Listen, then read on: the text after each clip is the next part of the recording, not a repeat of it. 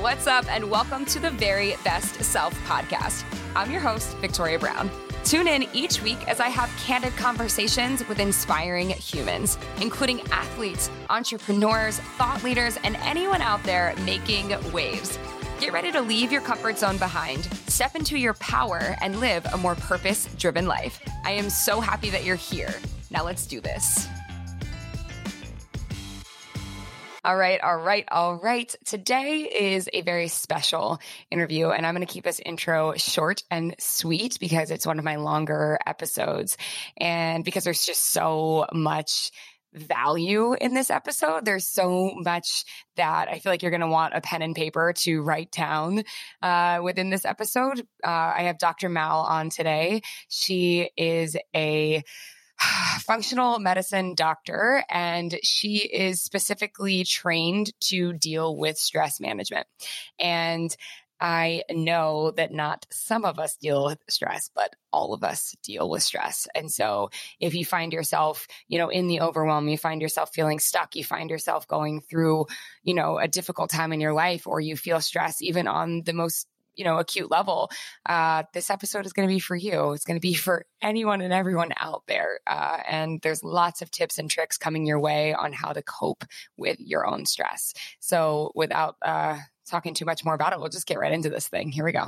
Welcome back to the Very Best Self podcast. We're here today. I am really, really looking forward to this conversation with Dr. Mal. We've got another one of my favorite Canadians in the house. So I just want to welcome you to the show.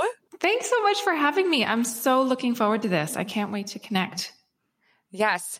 And I wanted to have you on the show for so many reasons, but I think mostly because so much of what you talk about and so much of what you specialize in are all things that I am super interested in as well and care so deeply about.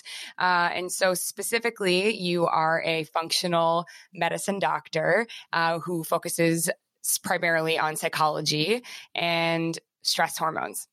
So we're going to talk a lot about stress today.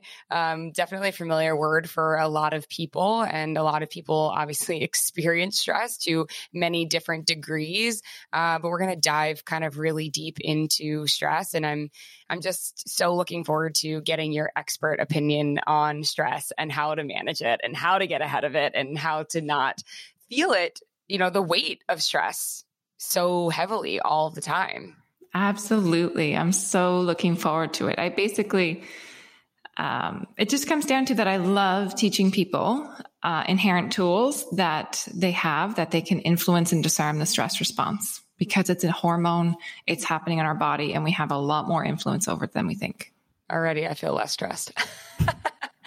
I mean, it is true, right? It's a mindset always. Everything boils down to a mindset. 100%. And either your stress takes over, or you somehow get some sort of control over stress. And so I'd love for you to share lots of, tips and tricks that you have around managing stress. And primarily I think stress comes from every angle. It comes from family life. It comes from relationships. It comes from friendships. It comes from, all sorts of different places. So what are some of your tips and tricks for managing stress? Absolutely. And first, you're absolutely right. Stress is a human experience. It also is a hormone that happens in the body. And its simplest form is that stress is applying pressure to our lives. In so many cases, stress gets a bad rap in the sense that it feels as though it's solely negative, or we only identify things that are bad or incredibly pressure filled to be stressful in our lives. But reality is that stress and cortisol and the stress response is what it motivates us. It propels us. It has evolved us out of caves. And so what happens is that this becomes detrimental when it's consistent and relentless. And then we start to see physical symptoms over time, and we start to feel a sense of uneasiness. We start to try and control everything in our environment. We feel apprehension. We feel worry. We feel overwhelmed. We feel burnt out. And so that piece of it is, how do we recognize the pain of our stressors, which is real and valid and requires honoring, versus how do we identify the suffering that we tend to put ourselves through and the rumination of our minds, which can really be the factor that wears us down. And so I want to go over some ideas that you can play around with and toy around with that your body responds very quickly. Okay, we love that. We love when our body can respond very quickly. So there's like a way to get out of it. I first want to unpack that where you started, which is that a certain amount of stress is actually good. Not all stress is bad. Yeah, absolutely. Stress is a hormone that is the reason that we wake up in the morning. Stress is the hormone that offsets melatonin to wake us up in the morning and get us up and get us going. It allows us to feel motivated and to feel a sense of pressure.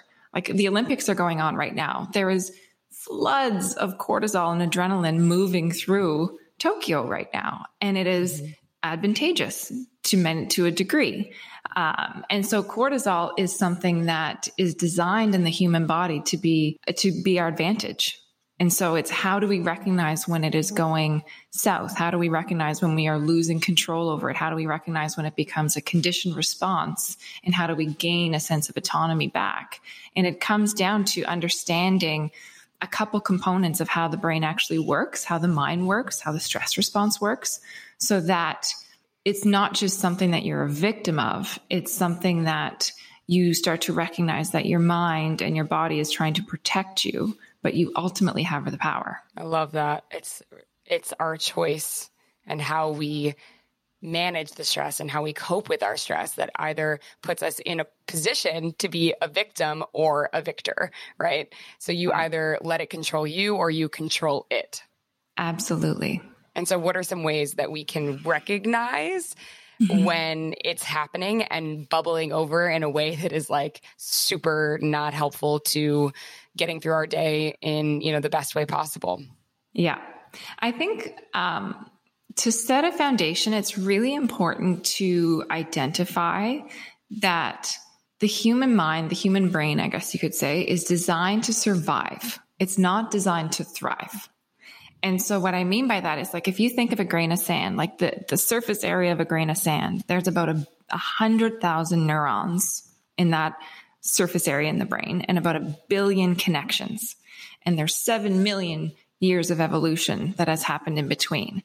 And so the brain is actually designed, more than really anything else, is designed to create a sense of safety and create a sense of efficiency because there's so much going on. So shortcuts and safety is what matters. And so there are a few significant downfalls when it comes to the stress response, when it comes to sort of the human design, that I find it really helpful to identify because it takes it out of your experience. It's like, this is how it's designed versus this is just me. And so first of all, there's something that's called a negativity bias. So Victoria, if I told you 1,000 compliments and 1 criticism, what do you remember? The criticism. Right? So we're designed to hold on to, remember, and consolidate, which means like to store negative information a lot more than positive information or comfortable information or compliments or whatever it may be.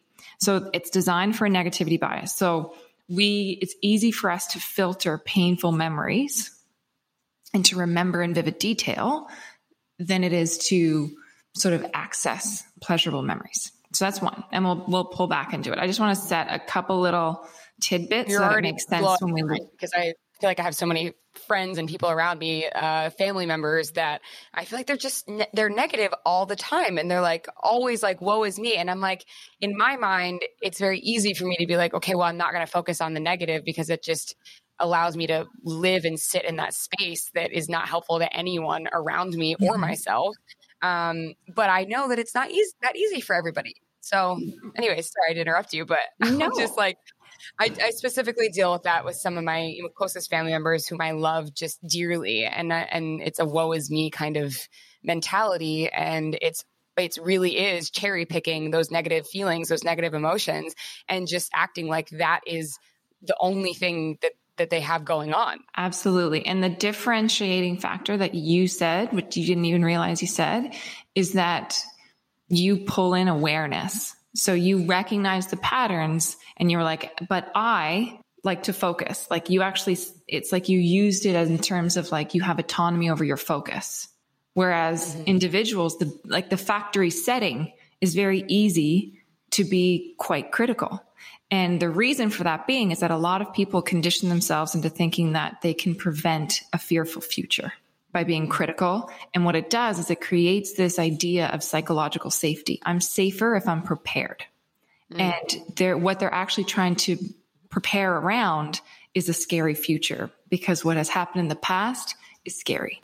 And so the baseline, the sort of the default setting is holding on to negative information. It's the very nature of the news cycle.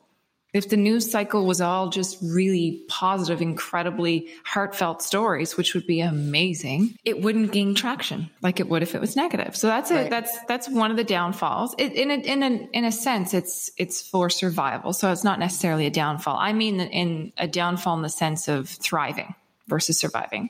The second is there's little experience to the mind between a lived experience and a thought experience.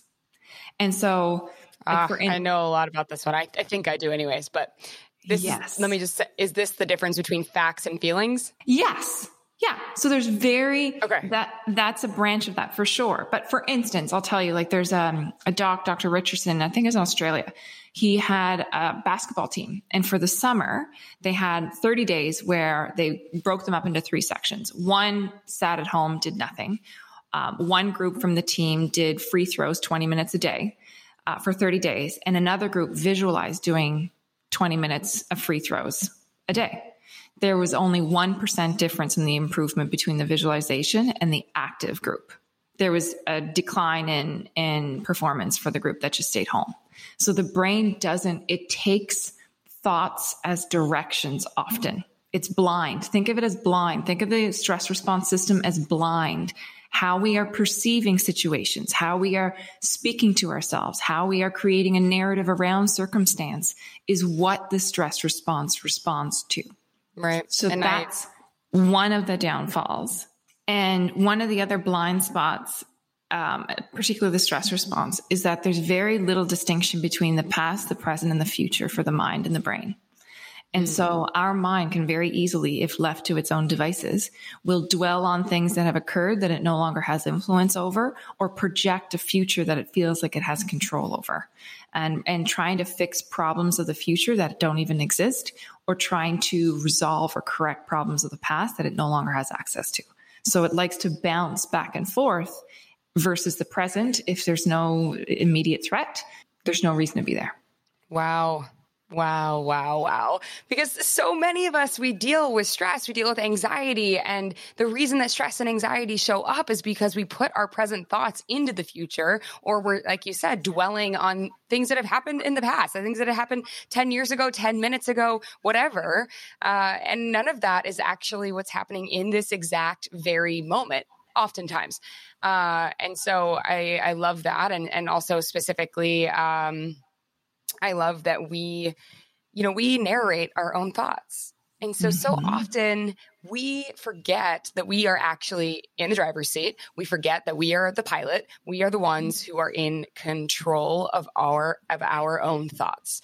And we forget that. And it's like, okay, so in any given moment, are you choosing to either build yourself up or break yourself down when it comes to self-confidence, right? Or when it comes to a goal or something you want to achieve in your life, are you telling yourself all of the reasons why you can do something? Or are you telling yourself all of the reasons why you can't do something? It's like, I have, with my life coaching clients, a lot of times I describe it in such a way that we're all detectives, right? And so you're building your case. And so what case are you going to build? Right? You stack the evidence in one way or the other, right? And so I guess if you're leaning into a negative bias, then you maybe subconsciously, maybe you don't even realize you're doing it, but subconsciously, if you are someone who is leaning towards that negative bias, then you are playing detective and choosing to fill that category of all the reasons why you can't do something. Instead of being like, fuck that. Like, right? Actually, I can choose to tell myself all the reasons why I can. Absolutely. And it's so interesting that you say that, because you're so right. And oftentimes the patterns that we live within are not our own. They're learned patterns from the past. And so you mentioned that there's some close family members that have that sort of negativity bias. It would be very, very easy for you and understandable for you to adopt that. But with proper awareness, with proper intention, with this understanding and decision, you said the magic word, to decide this isn't going to be me. It changes everything. And so even in the context of the stress response, like when you think about stress isn't circumstance. And what I mean by that is that if that were the case, we could have 100 people go through the same thing and anticipate that they would react the exact same way. But that's not the case. To me, stress is actually circumstance. It's like an equation, circumstance plus our perception. If I told you right now, this morning you woke up, Vic, and you opened your eyes and you coughed, what would you think? I should probably drink a glass of water. Okay, that's good. That means you're in check. That means sort of you're aware of it. Most times when I say, if you wake up in the morning and you have a cough, most times people will be like, oh shit, it's COVID. So what their mind does is it gathers all this information that's relevant to a cough from the past and projects a fearful future. So we're usually taking moments and tidbits of information, like these tiny nuances in our lives, and we don't realize that what we're doing is we're creating a story about what it means. And what we generally respond to is the meaning that we give circumstances. And so we don't react to the cough. We react to the story that we had about the cough. And our mind does this rapid fire of what does this mean? What do I have to do? When realistically, we have to pull it back to the facts because our mind loves story. If you're studying for an exam, make stories out of it, make songs out of it. We hold on to stories passed down through generation. If you had to remember sort of these rote tasks or facts, it's very difficult. If you put it into a story, you can remember it. Our minds love stories. And so it operates from a state of story. And so oftentimes what we don't realize is that the meaning that we attach to it, someone can be out, say your partner or child or loved one or whoever is out and they're supposed to be home at 7 and it's 7:15 and they're not home and you're kind of like, oh, weird. And you call their phone, it's dead. That's strange. 7:30 rolls around. You sort of think about it again. They're not home. And a thought came into your mind that was threatening or scary. And all of a sudden your entire bodily response changes. The only difference is that in terms of time, it was 90 seconds later. For 90 seconds between the time when you're like, oh, weird, they're late to, oh my God, something's wrong. But how we perceived it and the meaning that we attached to it and our body, the mind, the stress response is blind. It's taking your thoughts as direction. It's always trying to protect you. It's always trying to think of it as like a loyal dog. If things are scary, it's going to make you hypervigilant. If you're not feeling safe, it's going to make you anxious because it's trying to prevent a scary future. Wow. Yeah. The mind just will keep us safe at all costs. 100%. And one of the interesting things, and I find this to just be like just such an interesting component of life, is that humans are always trying to create a state of certainty. We love feeling in control. We love feeling like we can predict what's going to happen. We love feeling prepared. We love feeling like we know what's going to happen. We know how to anticipate and to navigate the future or a circumstance. But one of the very, very simple truths about life is that the very nature of life is uncertain. We do not know what's going to happen tomorrow. We don't know what's going to happen next year. Probably we don't know what's going to happen in the next, 30 minutes. We can anticipate and guess, and the mind loves doing that because it tries to create a sense of certainty. But the very nature is that it is uncertain. And so we're in these sort of human bodies that are always trying to create certainty, and we live in a container of uncertainty. So there's such a resistance and a friction to where we are. So we're trying to manipulate, we're trying to influence and control our environment. We're trying to influence and control relationships and people and circumstance and physical environments to reduce our stress. We're trying to influence an environment and control it so that we can feel a sense of certainty, so that we can allow ourselves to feel okay. And that constant state of resistance is what eventually causes symptoms of a stress hormone imbalance, which are things like fatigue, poor stamina, hitting a wall in the afternoon, cravings for carbs and sugar, feeling reactive in conversations, not responsive. Your mind is constantly going. There's no off button. A feeling of overwhelm, almost like if anything else comes on my plate, the plate's going to break. And feeling like you can't tolerate it. Personally. What's that? I personally feel that all the time. Yeah. I feel a constant state of overwhelm at all times. And I don't know how to, because I'm not someone who fills up the negative category, but I just have my aspirations, I feel like, are so big, and I have so many things I want to do and so many people I want to help and so many things I want to create. So there just isn't, I feel like a lot of times, time for all of that to happen. And it is true. Like, I'm trying to control it all. But I can't think of one thing I want to take off the plate. So it's like, I just continue on this way. I don't know. I'm sure there's people out there who feel the same way. Absolutely. And the interesting thing about, and I know this is a podcast, so we don't have to go any direction, but the interesting thing about it is that, you're right. Ambitions, dreams, desires, what you want to do requires cortisol. Highly motivated individuals have a shit ton of cortisol. Like Andre DeGrasse has a ton of cortisol in his system on the starting lineup. Someone in a corner having a panic attack could very well have the equivalent level in their system, but it's perceived differently. Now, the difference is that it's designed as an on-off button. If it is constantly on, this unrelenting level of on, it doesn't have any opportunity to be off. And that's when we start to see some of those symptoms. Now, the interesting thing about what you were saying in the sense of sort of pushing towards your goals and always feeling really driven and having so many things that you want to do and pushing yourself, it's that your stress response, it is there for you and it wants to push you and it wants to be there and it wants to fulfill everything that you want. But in some respects, it wants to know that it's okay today. It's okay that we got this done today, and not constantly being in the future, because we're always on our heels when we're constantly in the future. And the interesting thing about dopamine, which is the motivation hormone, is that dopamine is secreted most in the journey. So when we're actually doing something, when we're in working towards something, have you ever achieved a goal and just jumped to the next thing? Oh yeah, 100%. Right. And so the interesting thing is that the hormone that is allowing you to feel really, really motivated is secreted when you're working toward the goal. And it actually starts to decline when we achieve a goal. And so we crave that high by jumping to something else. Dopamine and the stress response it's inviting you to enjoy working toward it. And therefore you will have more of it.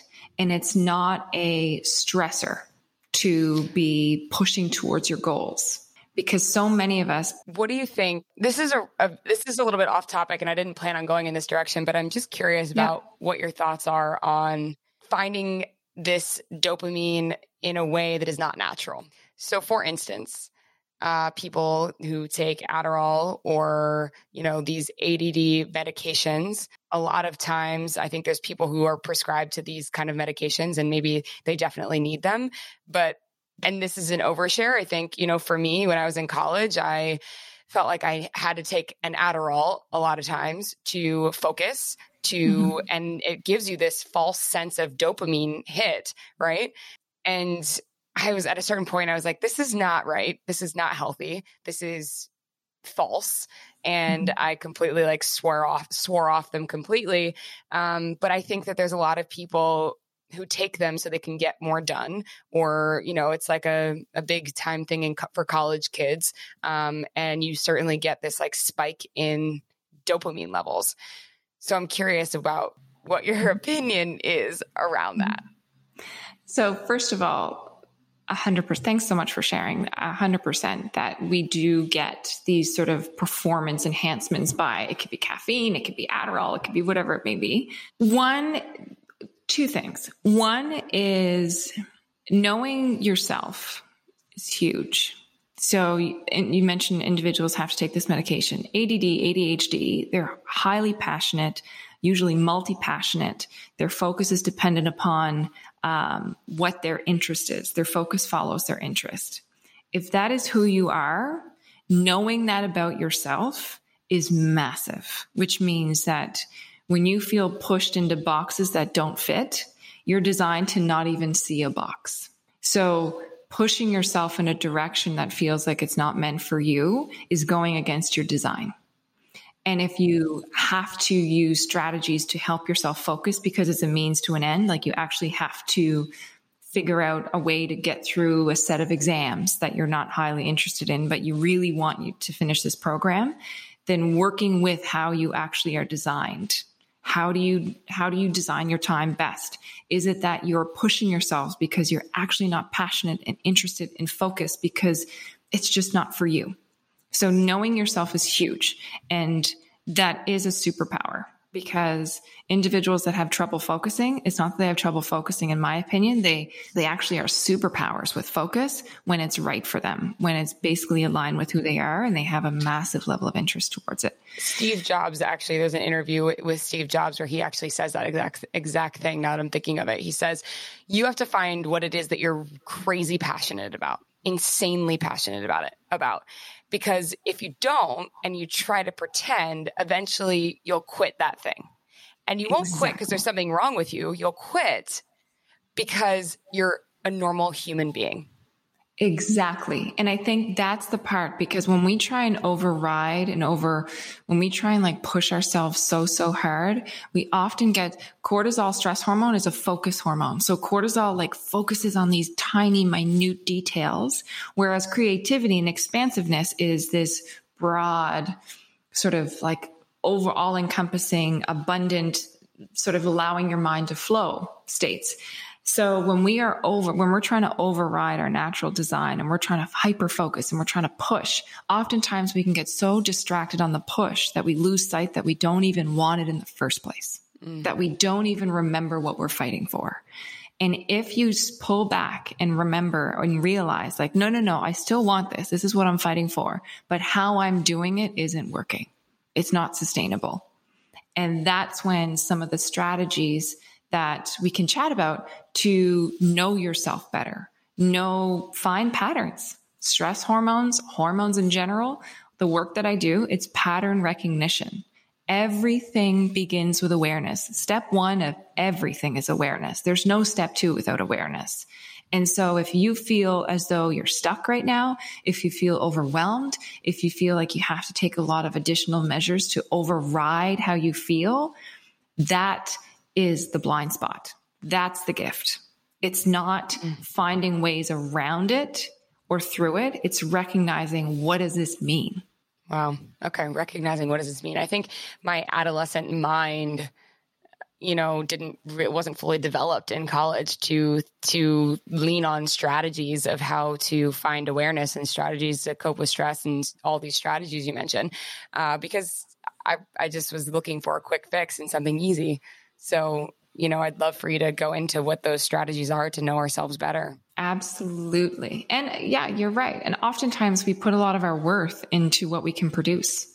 Like if we were praised for what we could produce when we were growing up, like, oh my God, you got the gold, or you got first, or you got a really good grade. So that's amazing. Good job. That becomes our identity. Now it does conform our identity. And now as adults, I think a lot of us, like our worthiness stems from how many things we can check off our to-do list every day. 100%. And there's no power in that. Yeah, exactly. And that's where there's quick power, but there's not long lasting power. Right. There's a hit of satisfaction, but at the same time, it just starts all over again the next day. And so I think part of it is teasing apart what you're capable of, and what you actually produce is very different from who you actually are. And so grades, what you get as a grade doesn't matter. Your worth is the same. What you look like, how you perform, what kind of relationships happen, your value doesn't change. And I think oftentimes we're running towards trying to feel good enough, and we can get burnt out running because it's not found there. And so one of the things, the biggest thing with the stress response is that our thoughts are incredibly powerful. And I wish, like you mentioned, a university student, like I wish I knew this when I was like 18, 19, 20, 21. If I explained right now, if I was like, okay, close your eyes, pretend you're going to a fridge, you see a lemon, you take it over to your counter, you slice it open and you lick it, you salivate. So the thought of licking a lemon can induce a biological response in your body to salivate. And so thoughts oftentimes, and I mean often just to not be so specific with 100%, thoughts are directions. And the language that we use, how we frame our situation, how we speak to ourselves is everything. And thoughts are not your truths. Thoughts lie to us. Oftentimes thoughts are very repetitive. Remember, the brain's designed for efficiency. If you have a thought 1,000 times a month, it's going to be a really quickly accessed thought. And so self-criticism, remember, negativity is so easily found for safety of the brain and safety of the mind. So if you're incredibly self-critical, if you are someone that is really easily accesses negative thoughts about yourself, about your circumstance, then it's there waiting for you. It's there trying to protect you and trying to help you push and keep pushing forward. But how you speak to yourself, how do you speak to yourself, the stories and the narrative and the meaning that you surround circumstance. We oftentimes, when we put a narrative and we feel like it's out of our own control, that narrative sort of locks in the stress response and we feel like we are a victim of our circumstance. So we just have to take it and tolerate it, when realistically we forget that we are the ones thinking the thoughts. We are the ones putting the words together into units of thought, which inform our emotions and dictate our behavior. And so the first step of the stress response is not that it's happening to you, it's happening for you, in the sense that what's going on? What are you telling yourself? And if you have a hard time tuning into your narrative, write it out. If there's something that's bothering you, write it out. Because usually what happens is that we can write it out because we have intention when we're writing. We have to focus and hand movement and eye coordination. So write it out. What's bothering you? Write it out. And then circle words. Circle words that are very, very restricting. Circle can't.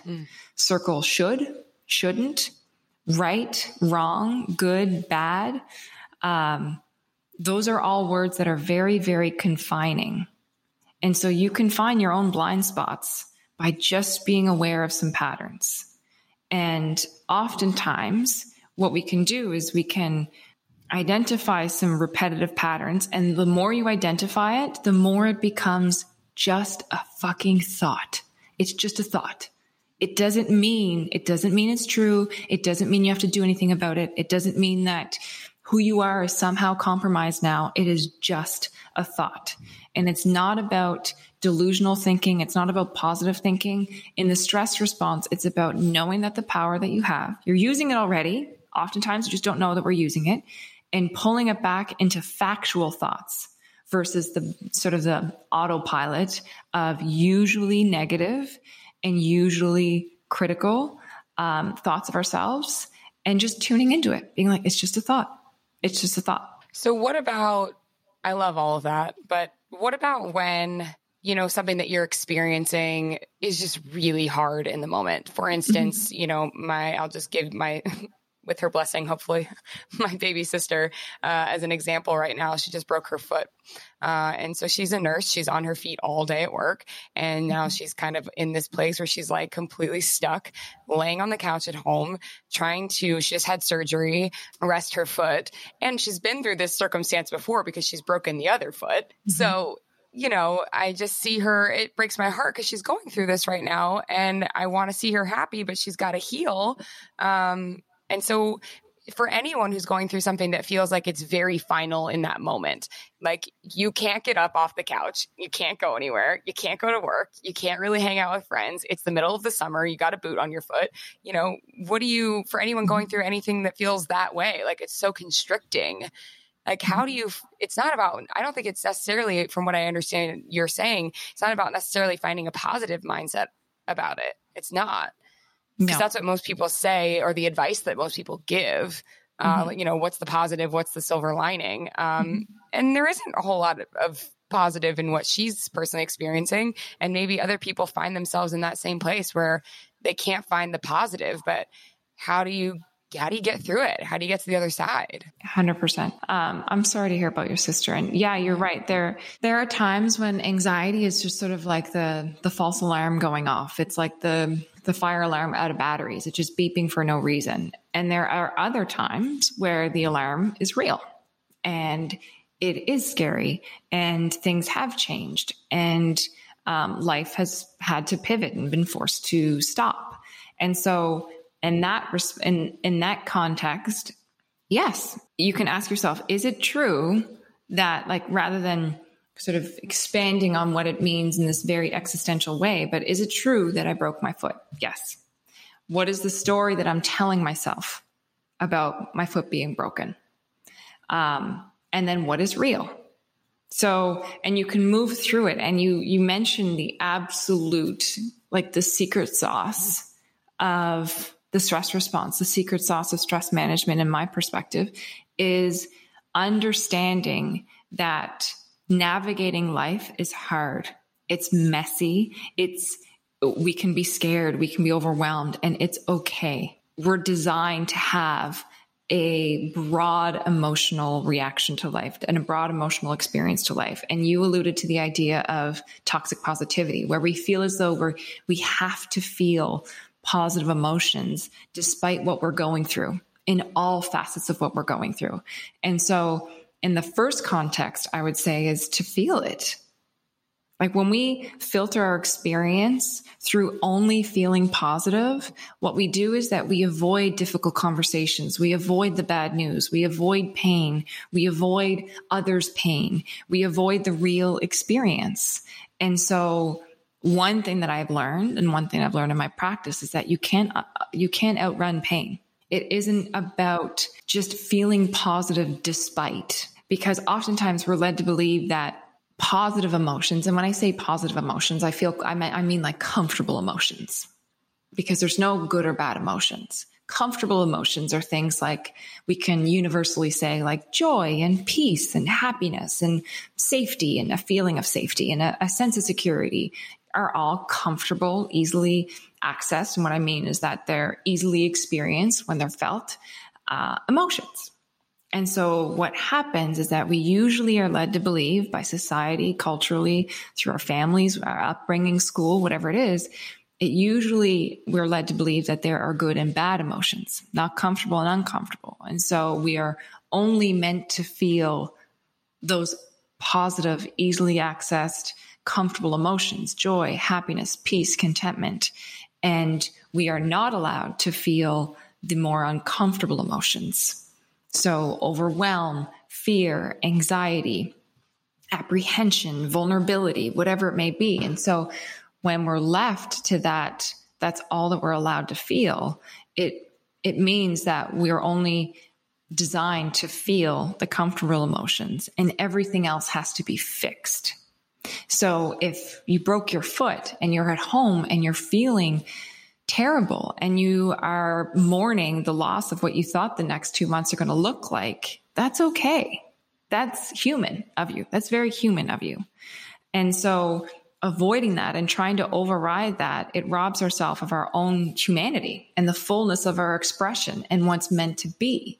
But the beautiful thing about emotions is that emotions are transient. The word emotion is energy in motion, emotion, which means they're meant to move. They're meant to be felt. They're meant to be experienced. They're meant to move. And so oftentimes it's not resisting the experience. It's feeling into the experience that gets you through to the other side, because there isn't a right or wrong way to feel. It's not that you're meant to be positive and have a quote unquote good attitude about life, because sometimes it's really shit. It's just shit. And you're going through something and it is hard, and it is allowed to be hard, and you're allowed to feel the way you want to feel, and not want to feel, the way that you feel, period. And oftentimes the strategies are used when you move through that emotional experience and you embrace it and you lean into it and you feel it and you honor it. And then the strategies for, okay, what now? Happen. It's not like, okay, chin up, buttercup. You could read 15 books. If you're not there and you're resisting the experience and it's shit and someone is trying to give you advice or try to fix your emotion, they're operating from the idea that because you feel bad, I have to fix it. Not that you feel bad, you're allowed to.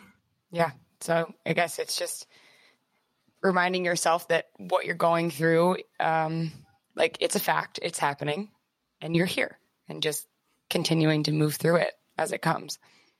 Absolutely. And that sense of resilience is a byproduct of feeling it all. Denial and pain is a byproduct of the positivity bias. And feeling it and leaning into it and acknowledging it is what gets you through to the other side. And usually it is actually quite quick. It's very, very that quick experience. It's our resistance we hold on to negative emotions unintentionally when we resist them. And so all that does is give the negative feeling staying power. Right.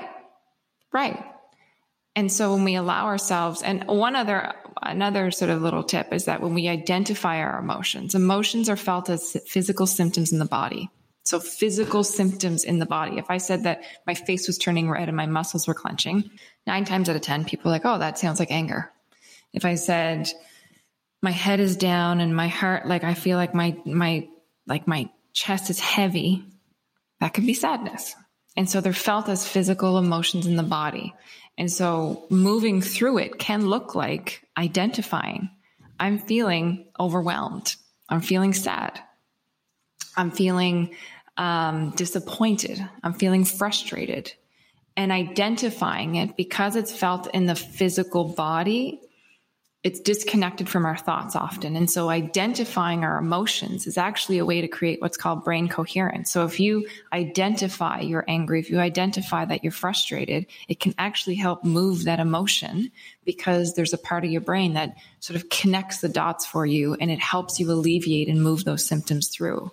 It's the resistance to it and the ignoring and the distraction of it, trying to constantly distract ourselves from it, and that avoidance of it that can perpetuate. It's like a compass. It's like our emotions are our navigation. When we bust half the navigation system, it still goes. It's still in the background. We're just not identifying it, and we're not able to move through it. Wow. I love that. I think that's really, really, really amazing advice. So I thank you for sharing that. And I hope that it helps anyone out there who's experiencing any of those kind of emotions and doesn't quite know how to get through it. And so I want to be mindful of your time, but I did want to, touch on one last thing, which is, it's funny because you are actually the first person I ever heard about this from. And I feel like in recent, years or so, it's really taken flight on the internet as something a hot button topic that people talk about quite often now, which is toxic positivity. And we talked already a little bit about it, which is what toxic positivity is filtering through our emotions and telling ourselves that everything needs to be a positive emotion. But in terms of, and that there's somehow something wrong with us or we're broken if we feel negative emotion. Mm-hmm. So I wanted to go into toxic positivity as it pertains to things that you see on Instagram mm-hmm. and how they make you feel. Specifically, captions that people write or things that people do, and how to really how to pick it out and see it when it's happening as you're scrolling through Instagram and an influencer or someone you follow is posting content that is toxically positive. How mm-hmm. can we see that, identify it quickly, and be like, oh, I'm not going to consume that in the way that they want me to consume it because I see right through it. Do you know what I'm saying? Mm-hmm. Absolutely. You're right. And so the interesting thing, your Instagram and social media is sort of this like massive social experiment that all of a sudden humans have the ability to filter and project what their lives look like. And so I think the awareness of knowing that people have the power to filter and to influence and to curate and create a perception of what their life looks like is huge. To know that it is curated. There is no curated feed that could ever be compared to a real life that is hard and messy. And so I think the experience of toxic positivity is one of that is very confining. And so it's exactly what you mentioned. It insinuates that there's a right and a wrong way to feel. And so if you are consuming information, now remember, it's easy to be self-critical with ourselves. It's easy to remember negative information. When you are consuming someone's information online or social media, or you filtered your followers and following to, or people that you follow into something that is really inauthentic. It's really catered to elevating their experience and their projection of what they want you to experience of them. Then you know that if it's only one way, if individuals are only trying to make you feel as though their life is perfect, as though everything is great, they're always happy, they're always content, they're never upset. One, know that it is curated. It is impossible for anyone to feel all of that all the time. So know that it is curated. Another thing is that social media is not, your triggers are your own. And what I mean by that is that watching a story or seeing a post that triggers you, if it triggers you about, if you're looking at a post and you feel bad about your body, let's say, your triggers are in that context yours. And so it's an opportunity for you to actually feel and lean into your blind spot. Like, what's here for me? Why does this picture of someone I don't even know trigger negative thoughts in my mind? Are they true? And then you can use some of the strategies. Are they true? But toxic positivity is when you feel as though the world is confining in the sense that you're only allowed to experience it one way. You're only allowed to communicate, express yourself one way.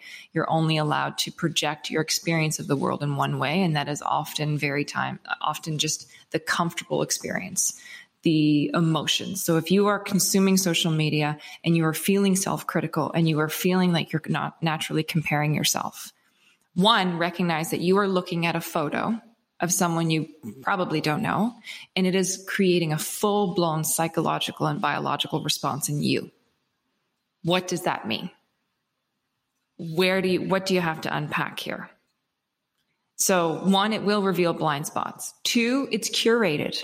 It's bullshit. It's real, but it's edited in the sense that it's a piece of someone's real life, but it's not everything. So if you're comparing 100% of your real life to 20% of their curated one, it's not a comparable place to be. You're not comparing apples to apples here. And so when you feel as though you're surrounding yourself with people, you are only able to edit yourself. You have to edit yourself in conversations. You have to be somebody that puts on the mask, puts on the armor, puts on the show. Then you are living in a place of toxic positivity. That could be on you in the sense that you've adapted this way to feel comfortable, and it's not anyone's fault. Can't really place fault anyway, but that's a whole other story. Or it's your selection of who you're surrounding yourself with. If you can't be real and raw with somebody, you can't be in a relationship long-term with somebody. Right. And so I think it's on you to start recognizing what do you feel is allowable and what in your environment is perpetuating that. Wow. Yeah. And I think that was the best line of this entire episode, which is why we are comparing 100% of our real lives with 20% of someone's curated life. Yeah. And we're designed to compare. Whoa. And that's why I love when people know some of these tidbits about how we're designed, because when you know it, it takes it out of your experience. There's nothing wrong with you. You are a human having a human experience with a lot of autonomy and power. And of course we are falling victim to these patterns and these traps because we are human. When we are feeling overwhelmed, when we are feeling completely defeated, when we don't know if we can go on and we don't know how to say something and we're terrified if we don't please everybody, then we're not good enough. And what will people think of me? If that's the narrative that's going on constantly, your access to freedom is through that. It's not because it's when we confine ourselves to who we think we're supposed to be, we never really get to experience who we are. And there's a lot of things in our environment that operate off of you thinking that you should be something else. And so the stress response, the more you know yourself, the more you can actually identify patterns from a toxic positivity, the more you feel confined by having to be a certain way, show up a certain way, say things a certain way, and you can't be real and authentic. And even to yourself, like how often do people say like, I don't even know who I am? Which means that you've been putting on the mask so long, you don't even remember who you were before it. That's a really, really amazing place to start. Like a really amazing place to start. When people come to me, they're like, I feel like I've hit rock bottom. Great. Now what? Now what do we want to do? Oftentimes people really have huge pivotal moments when they feel overwhelmed and defeated and they feel like they're hitting rock bottom. But that's when things start to break open. And so the stress response, when it comes down to it, your narrative, how you use your language, how you frame your thoughts, how you perceive in the stories that you create of situations are what you're reacting to outside of a crisis. A crisis, that's what it's designed for. It overrides everything else. Outside of a crisis, in the every day-to-day anxieties, overwhelm, how are you framing your situation? Emotions, what are you not allowing yourself to feel? Who are you not allowing yourself to be? Because the stress response is trying to override the resistance that you're putting in your life. We try to override the suffering that we place ourselves through as a consequence of our pain. So who are you really? And what are you trying to override on a regular basis? And from and toxic positivity, who are you surrounding yourselves with? Remember, the stress response is blind. It takes information from the outside in.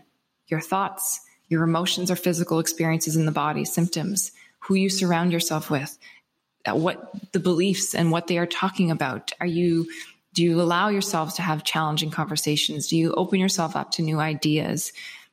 Just that awareness. What are your patterns? And then from a really, really quick, because I want to say these two little tidbits because they can be really powerful if you don't know where to start. One, the most unrelenting, consistent feedback that we give the stress response all the time is our breathing. So our breathing patterns are designed to influence the stress response all the time. It's why sort of that idea of panic is that hyperventilation. Like, what do we do when we jump in a pool? We hold our breath. And what do we do when we get home and we had a long day? We sigh, we exhale. So if you're constantly breathing up in your chest, if you're always up here, if you talk a lot for your job, if you're really overwhelmed and you're breathing all up in your throat, you don't have to take a huge inhalation, prolonging your exhalation. A prolonged exhalation is telling the stress response, you're safe. It operates off of safety. I'm safe. So prolonging your exhalation, if you're feeling overwhelmed, has the ability to down-regulate cortisol in the stress response in a matter of 3 to 4 breaths. Blood sugar. Your blood sugar has a huge impact on the stress response. If you're skipping meals, if you're skipping breakfast, if you are waiting to eat the majority of your food because you're so busy and distracted the whole day that you eat 7 p.m. onward, that is a massive stressor to the stress response. That's a massive taxation on there. And so having something with protein and fat first thing in the morning within 60 minutes, stress responses, it has the potential to be leveraged in the morning to your benefit. Have something with protein and fat within 60 minutes of waking, and your insulin and your cortisol can work together for the day instead of trying to sort of pick itself up off your heels. Yeah. So regulate your blood sugar.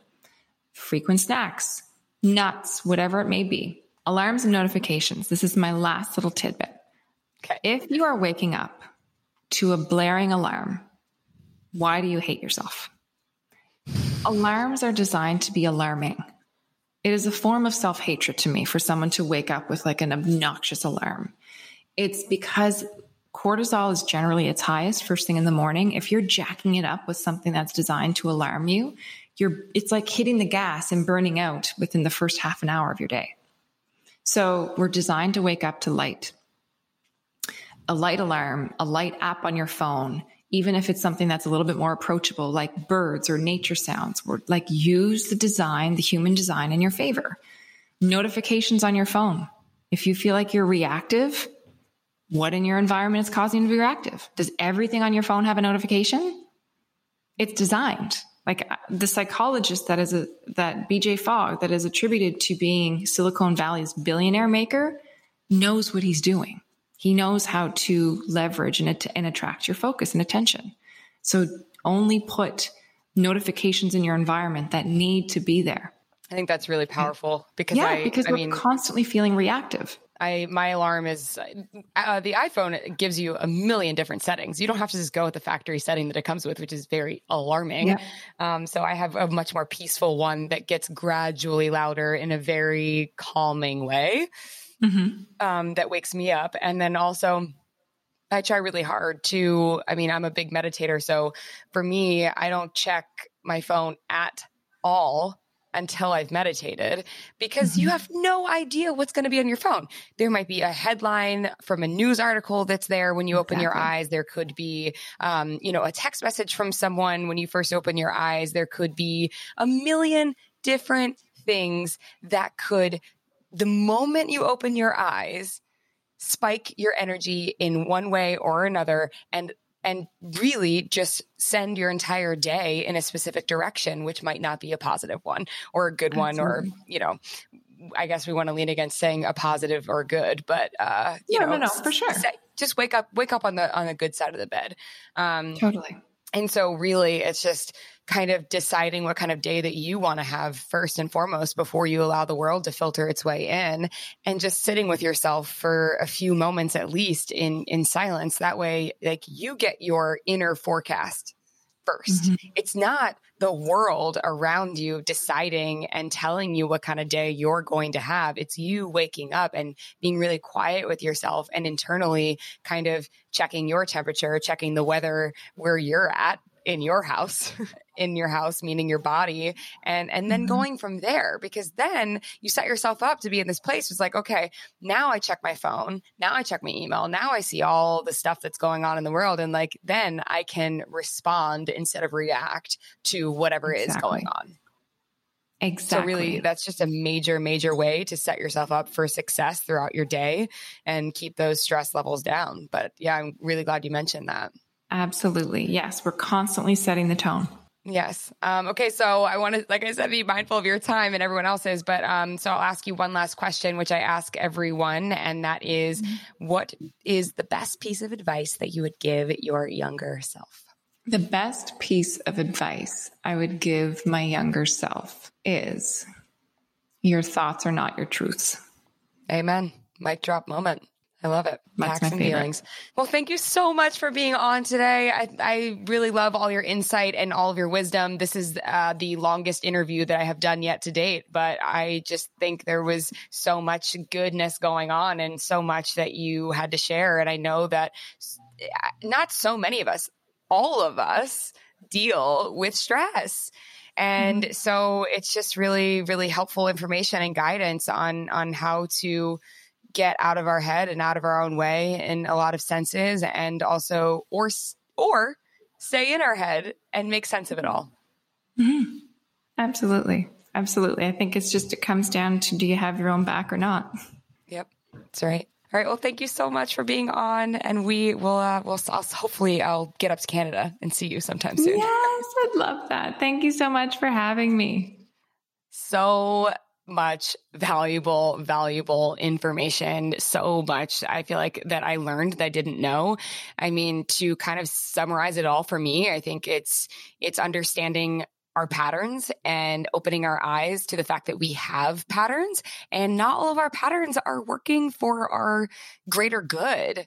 We've created these patterns and systems and things that we do on autopilot, but not all of them are supporting our greater good. Not all of those things are there to help us. And so understanding our emotions, understanding the difference between facts and the difference between feelings, and knowing that not every feeling that we have is factual. So I think that is super helpful.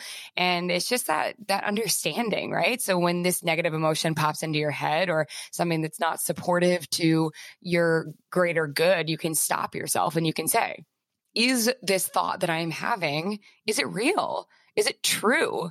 Is it based in factual evidence? Or am I actually on autopilot and leaning into one of the patterns that I've unknowingly created for myself that maybe isn't in my best interest?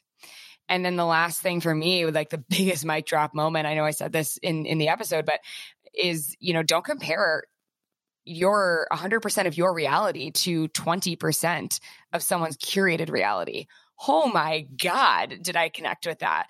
Because I fall victim to like the scroll and compare all the time. I do. Like, don't think I'm immune to it. Don't think like that I don't feel that too. Like, of course I do. I scroll through Instagram or whatever social media I'm on and I'm like, man, this person looks so happy. This person is doing this. This person is doing that. Their relationship looks better. Their friendships look better. This looks better. And then like you get to this place where you're like, wait, that's not real. It's just like a tiny like fleck of their life. It's a tiny piece of their life. It's not all of their life. It's not all of their human experience. So why am I comparing the entirety of my own personal human experience to some small slice of someone's pie? Like that's crazy. That is actually legitimately crazy. So anyway, those are the biggest takeaways that I had. And I hope that this episode was a big light bulb moment for a lot of people, and will help you cope with your stress and comparison and all of it. So that's that, you guys. Thank you for tuning in. Thanks for listening to this episode. You know the drill. You can follow me on Instagram at Victoria Brown. You can follow us on our pod handle at Very Best Self. What else? Make sure you leave me 5 stars. Leave us 5 stars. Subscribe. That's really huge. So that every Tuesday when the episode drops, you're like, oh, there it is. Cool. And you can, click listen and then leave a review. Oh, there's one more thing. If you love this episode or any other episode, share it with somebody you love. Please, please share it with someone you love. That's all. All right, you guys, have the most amazing day. No matter where you are on your journey, you're exactly where you're supposed to be. I'll talk to you later. See you next Tuesday. Bye. VB out.